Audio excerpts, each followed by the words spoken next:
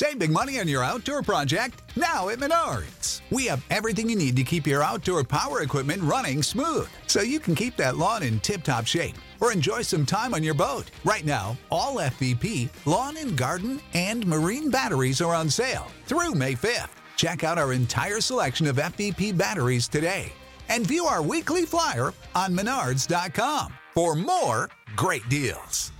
Save big money at Menards.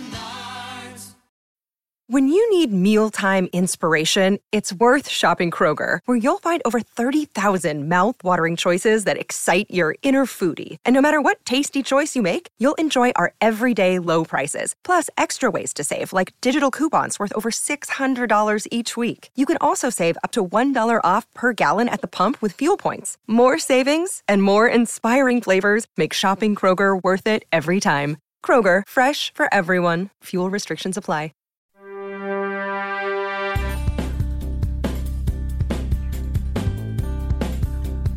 Welcome to Tell Me a Story I Don't Know, a refreshing and captivating interview with top sports personalities and their connections to Chicago. They reveal some entertaining, memorable, and emotional stories, some you've never heard before.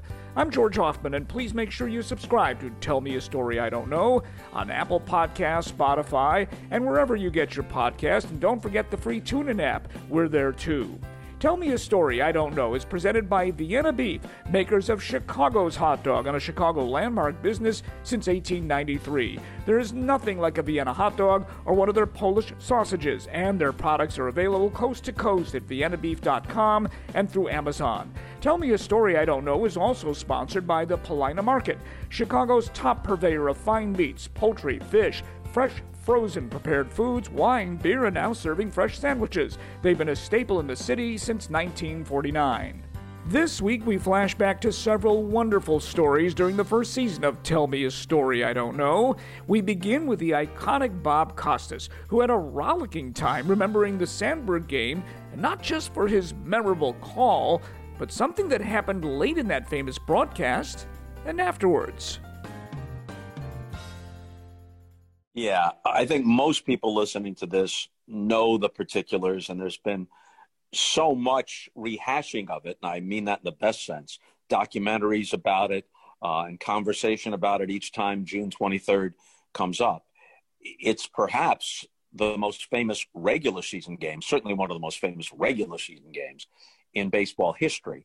And as I've said before, one of the key elements here is what the game of the week was in the 1980s. It really was the game of the week. You didn't have the proliferation of games on television that you do now, or the streaming services and the internet and all the highlight shows hadn't taken hold. So this had the attention of a huge portion of the baseball public, including many baseball players, managers, whatever, who weren't going to play until that night. There may have been other games since, I'm sure there have been, that had the same kinds of ups and downs as that game. But that game had center stage, as much as a regular season game can have center stage nationally. Then you have the setting.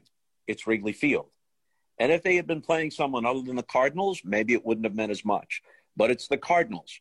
Friendly rivalry, not a bitter rivalry for the most part, like Red Sox, Yankees, or like the Dodgers and Giants sometimes were, but still a rivalry. We know that there was a lot of red in the stands at Wrigley that day. There's a lot of blue in the stands when the Cubs come to St. Louis. So you had all the elements, and then the game played out as it did, with Ryne Sandberg hitting the 2 last-ditch homers off Bruce Sutter, not just any reliever, but then the premier reliever in baseball. Okay, so now we get to the bottom of the 10th inning.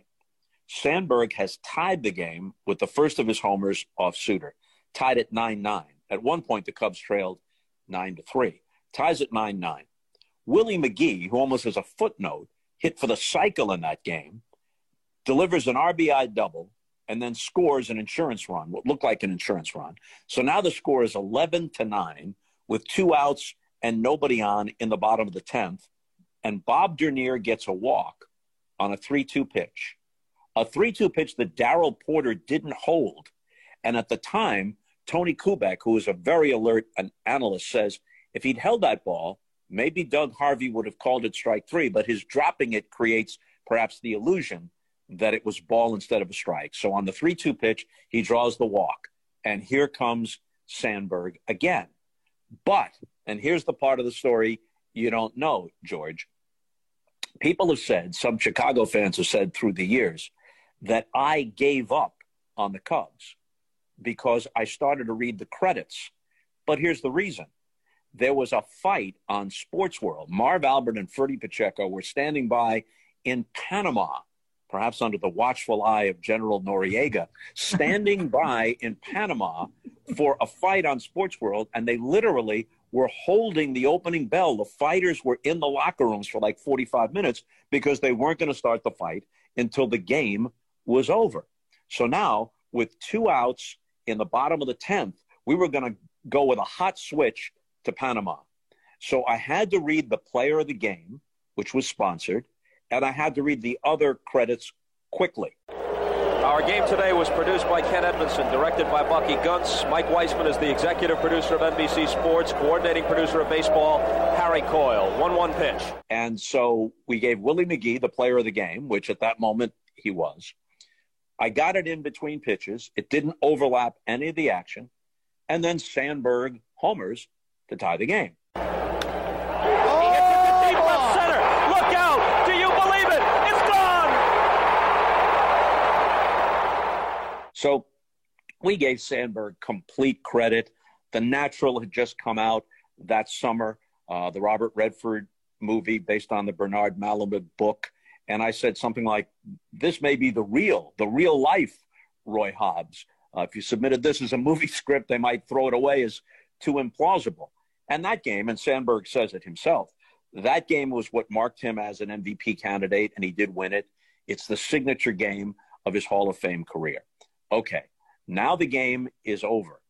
And Dallas Green, who I liked very much and did a great job running the Cubs in that period of time and making them a contender. As we all know, Dallas was a passionate man. And he came storming into the press room after the Cubs had won the game in the 11th on a pinch hit by Dave Owen, the most memorable moment of his big league career. And he's very good-natured about it, that he was kind of taken along for the ride, and then he provided the punctuation with the base hit that won the game. Dallas Green comes into the press room, and he says, they all gave up on us. NBC gave up on us. Costas gave up on us. But we came back, and we won it, damn it. And he was loud. He had that John Wayne voice. Even his conversational voice could be heard in different area codes. Very intimidating. Yeah, he was a big man. He was intimidating, but I liked him a lot, and I understood the emotion of the moment, and I took it all as a positive. But that's the true story.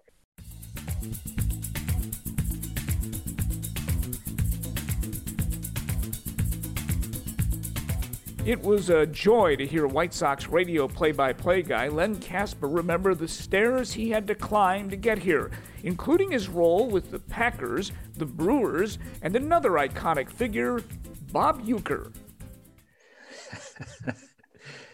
Bob Uecker. I will tell that story first. He kind of took me under his wing, as did his partner at the time, Pat Hughes.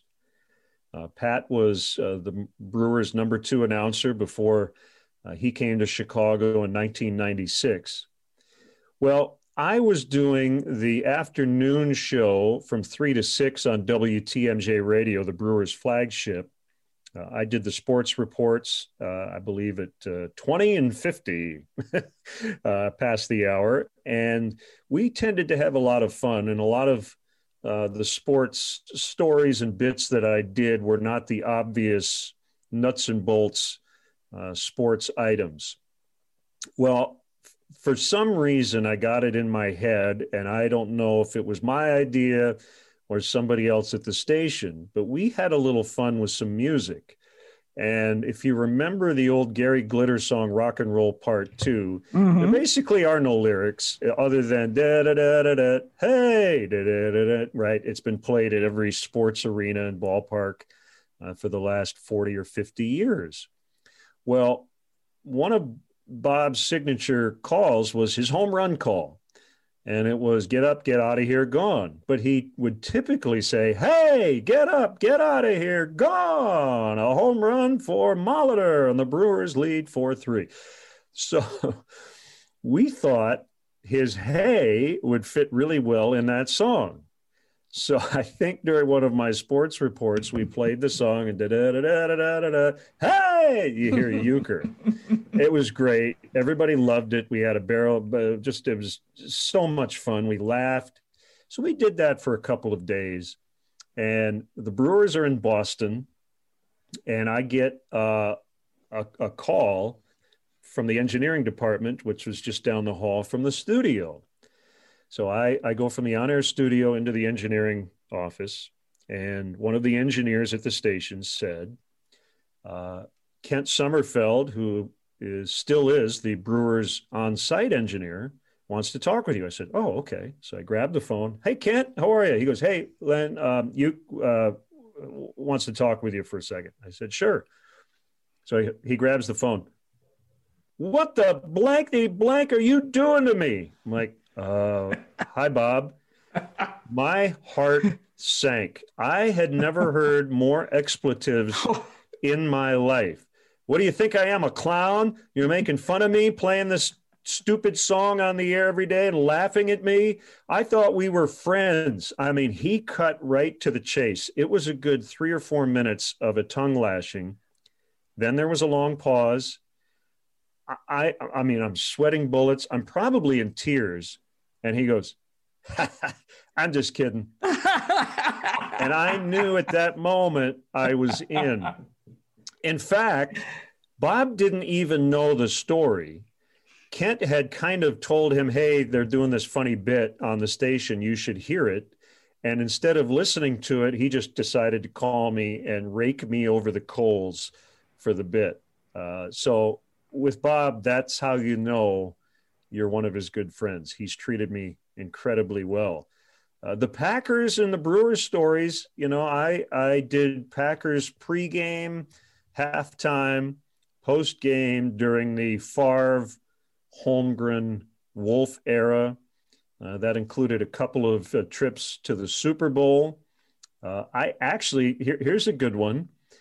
I attended Super Bowl week twice, once in New Orleans, the year the Packers beat the Patriots, and I covered the Super Bowl the next year when the Packers played the Broncos in San Diego.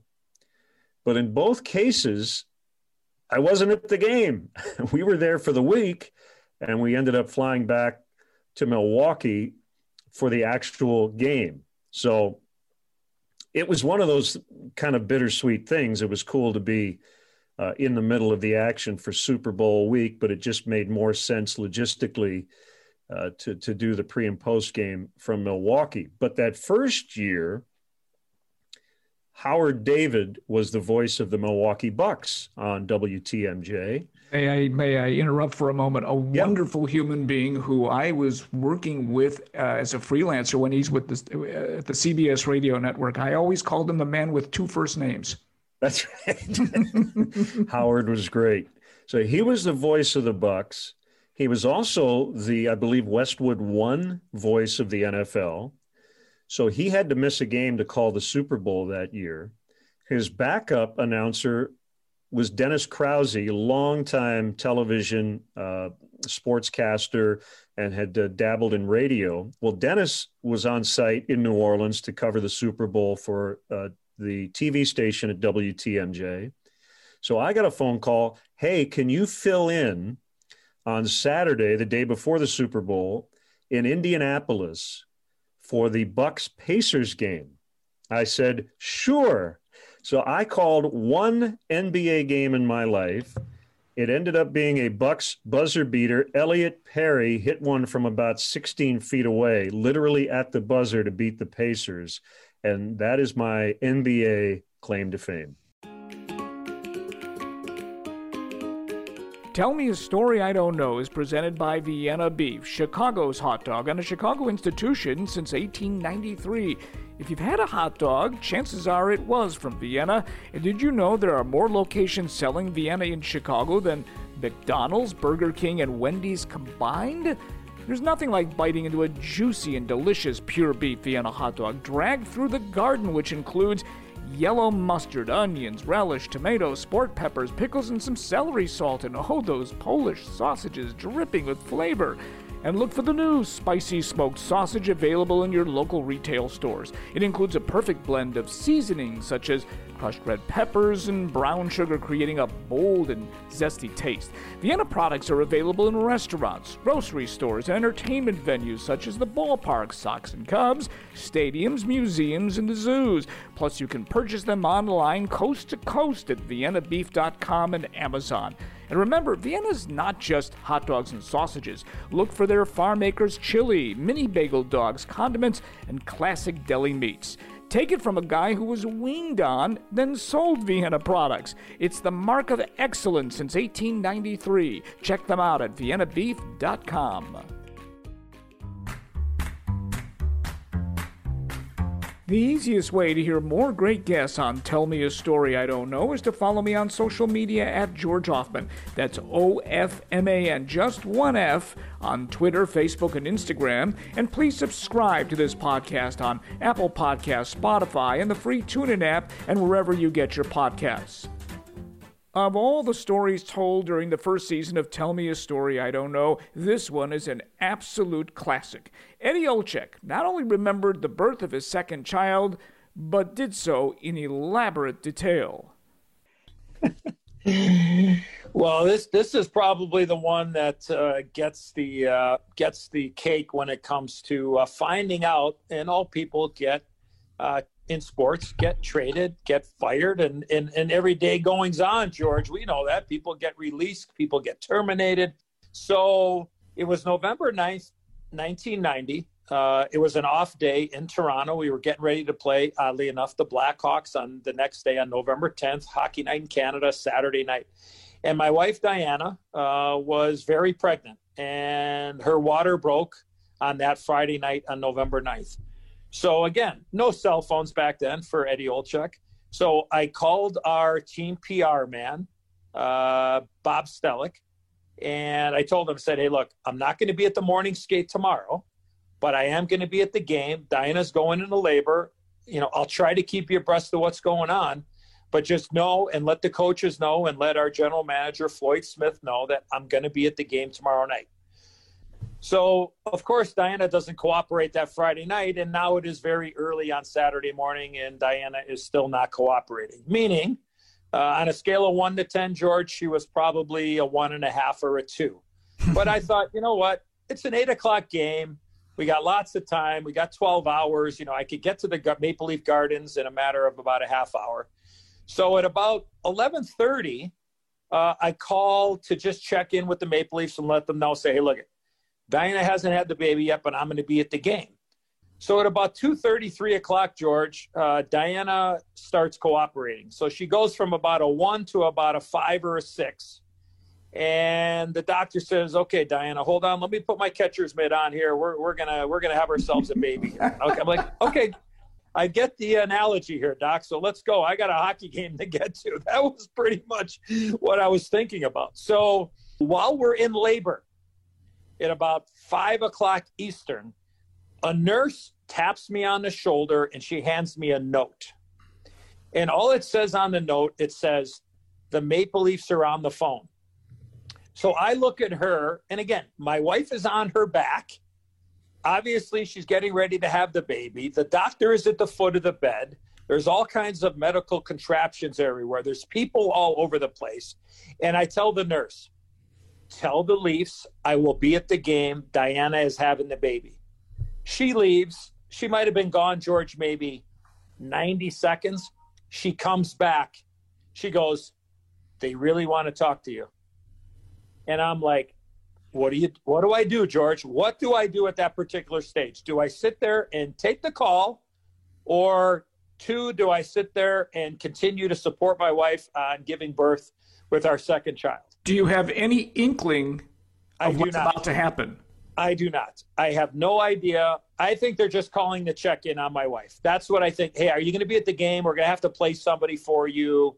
Hey, take the night off. We'll get through the game without you. That's what I was thinking. So, Monty Hall, let's make a deal. I say, screw it. I'm going to go take the call. So I sneak out of the room as I'm walking. My wife is going, "Where are you going?" She goes, "I got to take a phone call." So I walk out of the delivery room. I go to the nurse's station, which is maybe 20 yards away. I get on the phone. They unhook the hold button. I get on there, and it's Bob Stellick, the PR guy for the Leafs. He goes, "Hey, Eddie, how's Diana?" I go, "Bob, she's having a baby. I'm going to be at the game." He goes, "Well, call us after she has the baby." I said, "Bob, I'm not calling. I'm leaving, and I'll be at the game. I'm going to play." And then there's a silent pause, an awkward pause, George, and all Bob says, "Hold on a second." And I'm like, "I got to go. She's having a baby." He goes, "Hold on." The general manager of the Toronto Maple Leafs is on the other line. It's Floyd Smith. He goes, "Eddie, we hate to do this to you right now.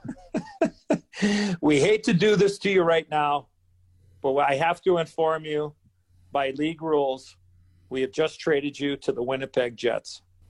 And George, at that time, like, my heart stopped. I was like, "You got to be bleeping me. You got to be kidding. You just traded me while my wife is in the delivery room giving birth to our child, and you have the balls to call me and tell me that I got traded." So I said, "You know what? I can't believe it. I'm embarrassed. This is bullshit." And he said, "Look, I had to do it. I had to tell you before it became public, whatever." And I just says, "You know what? Forget about it." And I just hung up the phone. So now I'm stunned now, George. Like, I am just absolutely. Now, again, this call was maybe 45 seconds. So I'm standing at the nurse's station like, what do I do? What the hell do I do? Now, most people would say is you get your ass back in the delivery room and you have the baby with your wife. I wasn't exactly thinking clear because I'm like, how am I going to do this? So I get on the phone. I call my dad, tell him I was traded. Then I wander back into the delivery room. And it's probably, George, honestly, now it's maybe 5 minutes, maybe since the time I left to the time I come back. And again, I'll paint the picture. Doctors in the room, nurses in the room, medical contraptions everywhere. And the lovely and talented Diana Olczyk on her back, getting ready to give birth. She sees me walk in and she goes, "Where in the hell have you been?" And I'm like, "My aunt's sick." And she looks at me, George. She looks at the ceiling. She looks back at me. And I swear, on my last breath, she says to me, "Where are we going?" Oh, she knew. She knew. George. And I said to myself, psychic and pregnant. Oh, my God. Right? So I sit there and go, well, now I take a quick look over at the doctor that's at the foot of the bed, and he's got this look on his face like, how are you going to get yourself out of this one, Olczyk? Now, remember, let me go back a little bit. Now, remember, when I left the room, Diana was like a 7 or an 8 on a scale of 1 to 10 to have the baby. So she's pretty damn close. So I say, guess. She looks at me, looks at the ceiling, and again, I swear on my last breath, she says, "Winnipeg." And I go, oh my goodness. How in the hell did she know? So all of a sudden I look back at the foot of the bed and I'm shaking my head. I could not answer. I just looking at I'm looking at her, and I just shaking my head, George. Like I couldn't speak. I'm like, how did you know? That's what I'm saying inside. And I'm shaking my head. She's shaking her head, and she wasn't shaking her head about anything other than is like, you know what? I can feel our child saying, you know what? It's not the time right now. And I look at the foot of the bed, and I see the doctor's pulling off his rubber gloves, going, all right, going to put the catcher's mitt away for a while here. This baby isn't going to be born. This baby's not going to be born for a while.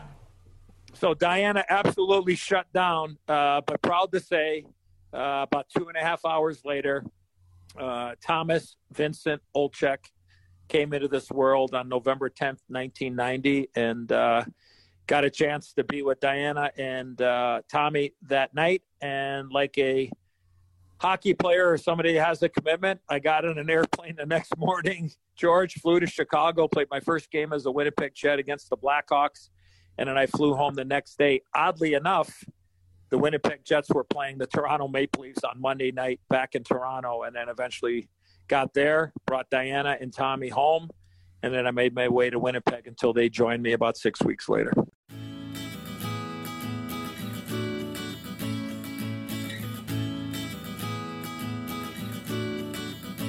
How many of you have been pronounced dead? I'll bet the answer is none of you. Kenny McReynolds has. The longtime Chicago sportscaster explained this rather bizarre set of circumstances that occurred in 2017, and it's a story you have to hear to believe. Well, George, what happened was that I had a tumor removed from my left shoulder back in 2017 in late September. And after the surgery, I told the doctor at the hospital, I don't feel right. I don't think I should go home. And they said, no, you're okay. Go home. You can go home, Kenny. You can go home. And then all of a sudden, I come home. I'm not feeling well. I said, okay, well, I just had another surgery. My arm has a lot of stitches in it. I have a bleeding tube hanging out of my arm. I'll be okay. 2 days later, I'm throwing up on my bedroom floor. I'm throwing up blood.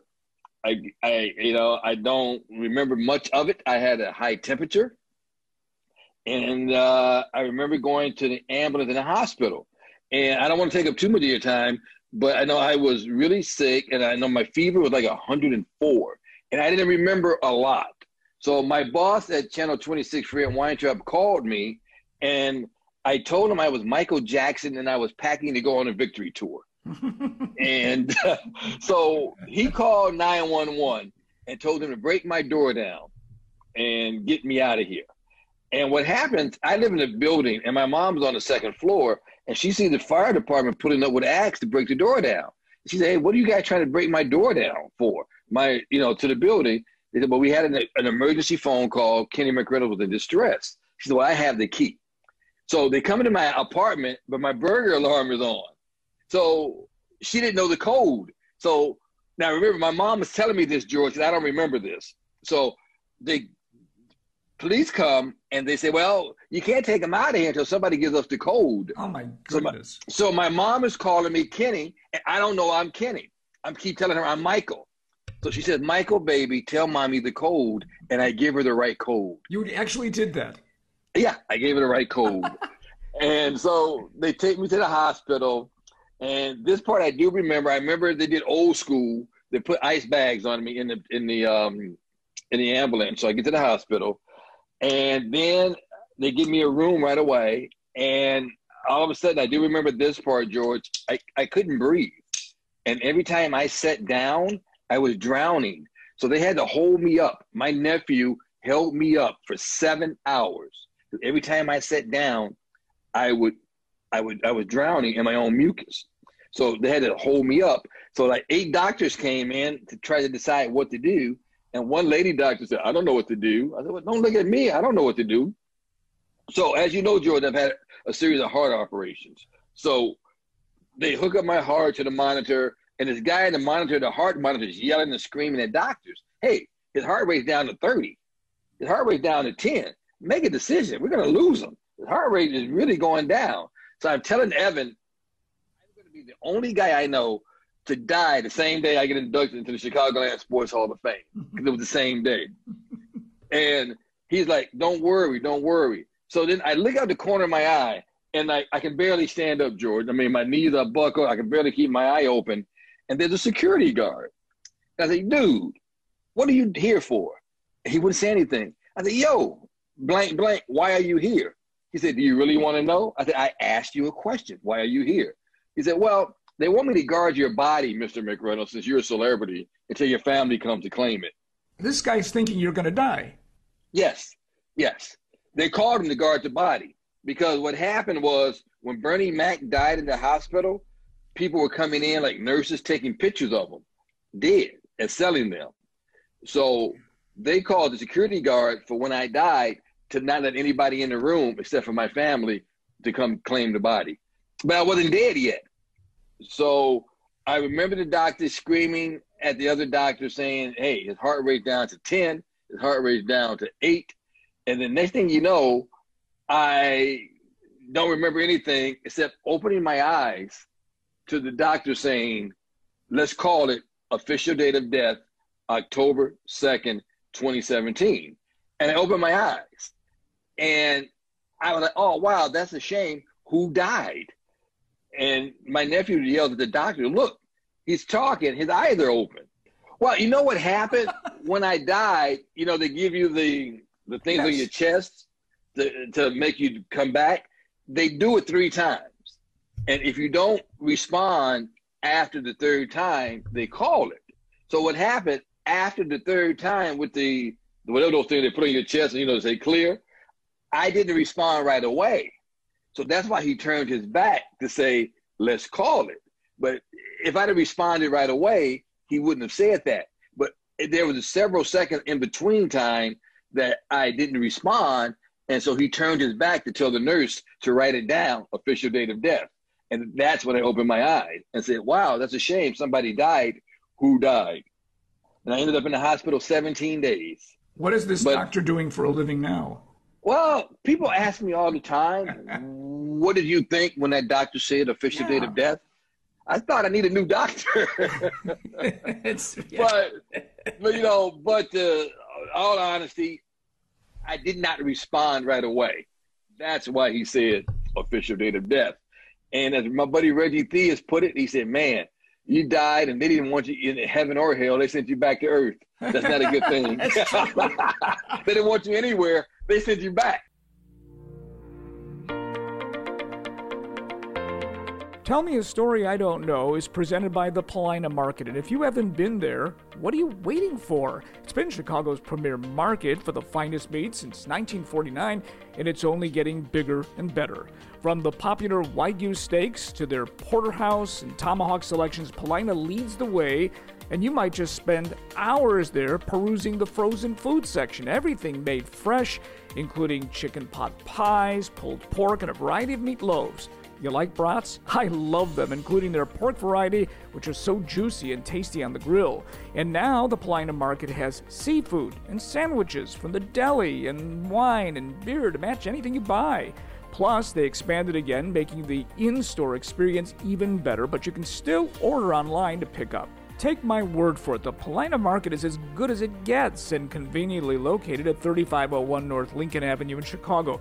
Check them out on their impressive website at paulinamarket.com. Mention you found them through this podcast. Our final story in our look back belongs to one of the best storytellers I've ever encountered. Former Bears coach Dave Wannstedt has the ability to command a room, especially when recounting countless stories about the Dallas Cowboys. But this one is about the day he was hired as the Bears coach, and it's one of those that will leave you laughing, but not surprised. Yeah, that's I didn't find that out, I think, until the day that him and I shook hands. And he kind of looked at me with a look that, oh, good to see you. Glad you're here. You know, excuse me for 10 minutes while I go in my office and Google your history, and so I can give you something to talk about at the press conference. But it goes better than that. So I take the job. Now, they changed the rule. The NFL changed the rule because I accepted and came out and accepted the Bears job when I was still the assistant head coach of the Dallas Cowboys and defense coordinator. And it was during the bye week. So, in other words, we beat San Francisco to go to the champions, to go to Super Bowl. And then the next day or two, I fly to Chicago. And it was 2 weeks before the game. So I fly out to Chicago and do my press conference. I accept the job the Monday after we beat the 49ers to go to the Super Bowl. I accept the job that Monday, and I fly out like the next day or two with my wife to do the press conference. And then I'm going to come back, and now I got to get ready to try to beat the Buffalo Bills and win this Super Bowl. So as my wife and I fly out, and all I really got from Mike McCaskey, who was the president at the time, God bless his soul. And his secretary was, this is where you're staying. The driver will take you up to the Deer Path Inn right there in Lake Forest. And you're to check in under the name George Trafton. Now, I'm thinking to myself, George Trafton. Okay, so I look him up, and he's a great Bears player, the first center that ever played for the Bears in the 20s. First center that has a reputation of every snapping the ball with one hand, I guess, is what he's known for. Great player, Hall of Fame player. So, okay, so I got this piece of paper with George Trafton. So I'm saying to my wife, wow, this is really secrecy here. Now, I don't see Mike McCaskey. He's going to see me the next day. I think he's going to see me the next day. We're going to go out to dinner or something. But this is like check into the hotel, go to your room, check in under a false name, and someone will pick you up in the morning, and here we go. I said, I'm going to go along with it. Okay. Well, my wife and I get out of the car. I don't even get to the front door of the Deer Path Inn, and the doorman opens the door, and he says, Coach, welcome to Chicago. So I walk in the lobby, and the guy right there says, can I take your bag, Coach? So I look at my wife again. Now I got to go up to the front desk and tell this poor girl that I'm George Trafton. And I think, and she looks at me, and they're all standing there looking.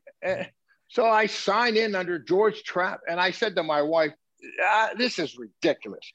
These guys are going to I need a drink. These guys are going to take the bags up to the room. And I turned to the guy, says, you have a little lounge area, a restaurant? Well, I'm going to get something to eat and have a beer.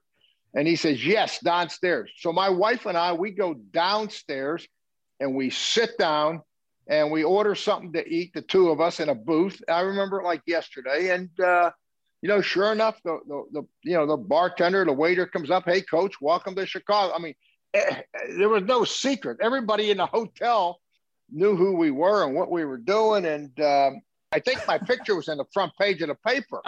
In fact, somebody sent me a copy of the Chicago Tribune, and it said, he's the guy. And I was standing there on the sidelines of the Super Bowl in Dallas Cowboy gear.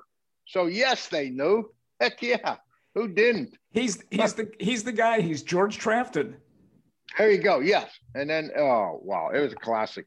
I signed in under George Trafton, so I followed company line. So when Brian Harlan meets me, and he doesn't even know that I'm in town and I'm the next head coach, did it surprise me? No. Now, hearing the story that everything that was going on, it didn't surprise me. I just kind of got a chuckle out of it. Oh, wow, it was a classic. My thanks to Bob Costas, Len Casper, Eddie Olczyk, Kenny McReynolds, and Dave Wanstead for our look back, and all the other guests who made up the first season of Tell Me a Story I Don't Know. And of course, my thanks to TJ Reeves for keeping this podcast on the map, Will Hatzel for his skills in making these episodes sound as good as they do, and TT Schinken for her great graphics. And thanks to our supportive sponsors, the Vienna Beef Company and the Paulina Market. Join me next time for another episode of Tell Me a Story I Don't Know. I'm George Hoffman, and that is all she wrote.